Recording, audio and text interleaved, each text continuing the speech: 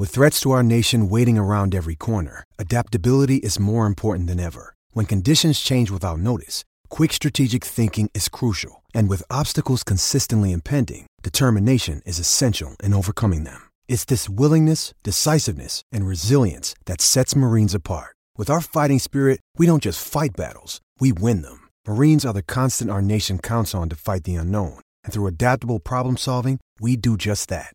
Learn more at marines.com. Palmerbet on the edge of the box. Oh, it's a straight-up screamer! Download our app today and enjoy straight-up screamers this FIFA World Cup with great odds, great promos and same-game multi at Palmerbet. Gamble responsibly. For Gamblers' Help, call 1-800-858-858. Again. Wonderful pickup, Madison. Oh, shot. He keeps it going. This is incredible. Oh. Dylan Brown. Sean Lane. Don't tell me. Out it comes. William White. Marcus Sivo.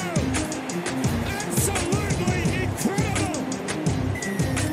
On the last Moses. What's he got lined up here? He runs. Draws them in. Gives them to Simonson. Back in comes Gutherson. Another wonderful try. This is vintage Parramatta. Walker Tedesco.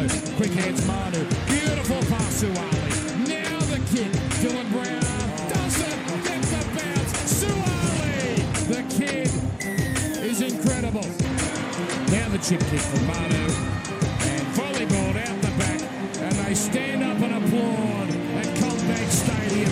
This is a window saver. Yeah, high quality affair at Combank Stadium last night. 5 tries to 3 in the end. Parramatta back in the winner's circle after that loss to the Dogs last week. 26 points to 16 over the Tricolours. Tries to Dylan Brown, Isaiah Papali'i, Clint Gutherson, Micah Sivo. Good to see him back. And Reid Marnie. And for the Roosters, a double to hotness times skill factor, $1 million man Joseph Suwali, and a try as well to Satili Tupanua. What did you make of it? Eels need to get tested for bipolar, all 17 of them. Like, how is that the same team that lost last week to the Bulldogs? I was watching it going... dropped the Tigers too. That first half, I'm watching it going, this is a premiership contender. And then you go, wait a second, no. Like, let's not forget last weekend when the Bulldogs smashed them. As an Eels fan, you must be so puzzled by what's going on there. Yeah, I mean, it was. I mean, we're not going to get to the bunnies down the line, but that must have been how the well, yeah, I hope not. But how the Parramatta fans must have felt after watching, or the bunnies felt after watching that first 40 minutes for South. Yeah. I don't understand as well how you can be so hot and cold like that. A team of that standard that you prepare a week. Now, Brad Arthur came out before that Bulldogs game and said he'd given the team 5 days off. There's a level of trust. Yeah, it was, I expect them to go out, knock the front door down, and they did. Absolutely the polar opposite. This is probably a question for you, Sock, and I'll give my perspective as an individual athlete. The excuse that comes up regularly is, oh, we just weren't on today, or we just weren't up for it today. I can honestly sit here and say I've never finished a race and gone, I just wasn't on today. Yeah. Particularly, this is NRL. We're not talking about New South Wales Cup. They have to get up once a week. Once a week, their whole week leads up to this one moment, and they go, just wasn't on today. Every game is like a bit of gold dust. Yeah. That's how we have you ever got to, like, this is NRL for cricket, would you say it's almost international standard? Yep. Have you ever got to an ODI and gone, just wasn't up to it today? Wasn't feeling it?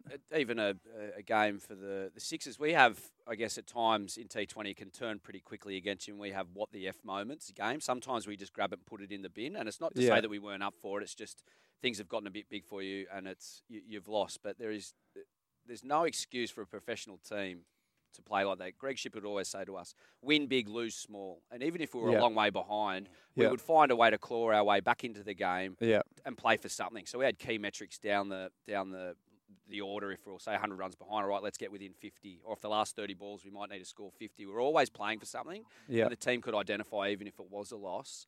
But I mean, this is 2 or 3 teams now that I'm seeing are using that excuse that we're not on or we've got an attitude problem, and I just don't, I can't cop that. Well, comprehensive last night against the Roosters, who granted are a bit off the pace, but they've beaten Melbourne, they've beaten Penrith, so they just got to reduce the gap between the best and the worst. But I mean, look at these numbers: Junior Paulo, 24 runs, 219 metres, career highs. RCG, there's a bit of talk about Regan maybe missing out in selection for Origin 2, which I think would be harsh. 20 runs.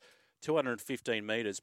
And you think about this off the back of Nathan Brown going to be departing the club. He got dropped. Isaiah Papali'i to the Tigers. Nick Corey to the Warriors. Reid Marnie, I guess he's not a back row, but he's going as well. You needed the guys that were there to step up. Ryan Madison, they'd be buoyed by his re-signing, is recommitted, resisted the overtures from Bennett and the Dolphins to remain at the Eels for 4 years. And, Missile, Sean Lane had his probably his best game in Eels colours. Yeah, it's interesting. I was talking to a Para supporter after the Bulldogs game, and I said, you had this great back row combination of Madison on one side, Papali'i on the other side, and Nathan Brown at lock. And you seem to have gone completely away from that. Suddenly Papali'i's playing at lock. You got Sean Lane on one side, you got Nia Corey on the other. Like, what's going on? And he said, I wouldn't even have Lane in my 17. I thought, that's interesting hearing that from a Para fan. And after the Bulldogs game, I was like, I probably can't argue that. But then last night, he turns out that performance and you go, Lane is a form back rower in the comp. His form mirrors the Eels. They try to get a bit fancy, don't they? Remember when Brad Arthur, I think it was last season, switched Lane from his natural left side position to the right? You're tinkering, it just didn't work. Yeah. He's a damaging left edge runner, and he had that offload. He had, 3 line break assists, 2 try assists last night.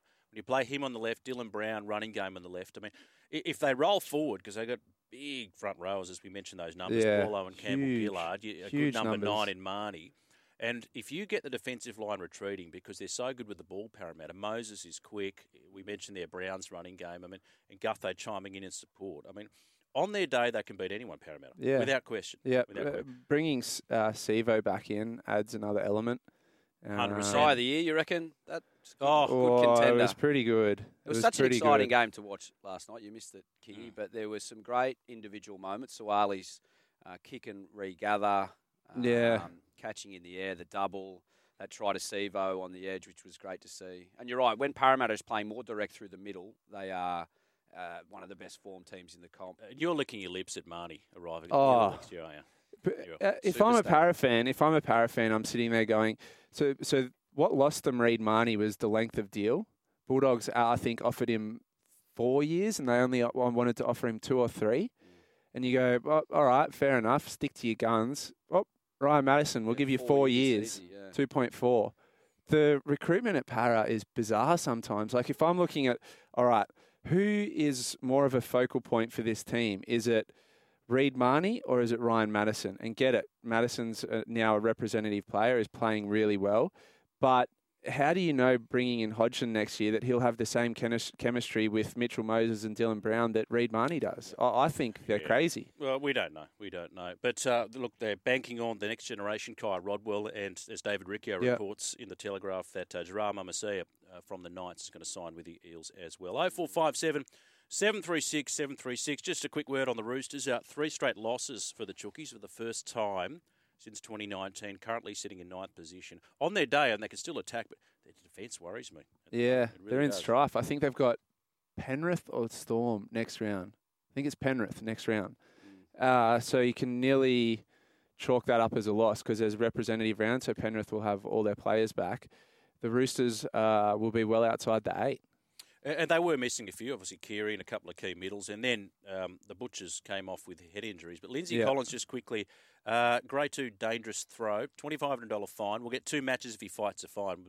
He's not going to fight that. No, he's not going to fight. He's had like a couple of cannonballs, his track record this year hasn't been great, but the guy just keeps getting fines. Couple of texts coming through too, gentlemen. We'll get to those after the break with regards to our $1 million hotness /skill players in the National Rugby League. Now, keep them coming in. Fire them in because I tell you what, who's going to be our judge? Both of you can be the judge. A call or text of the day will win a Dometic Thermo mug. Dometic has you covered with their new drinkware. Fuel your adventure with Dometic drinkware. Call 1300 01 1170 or text 0457 736 736.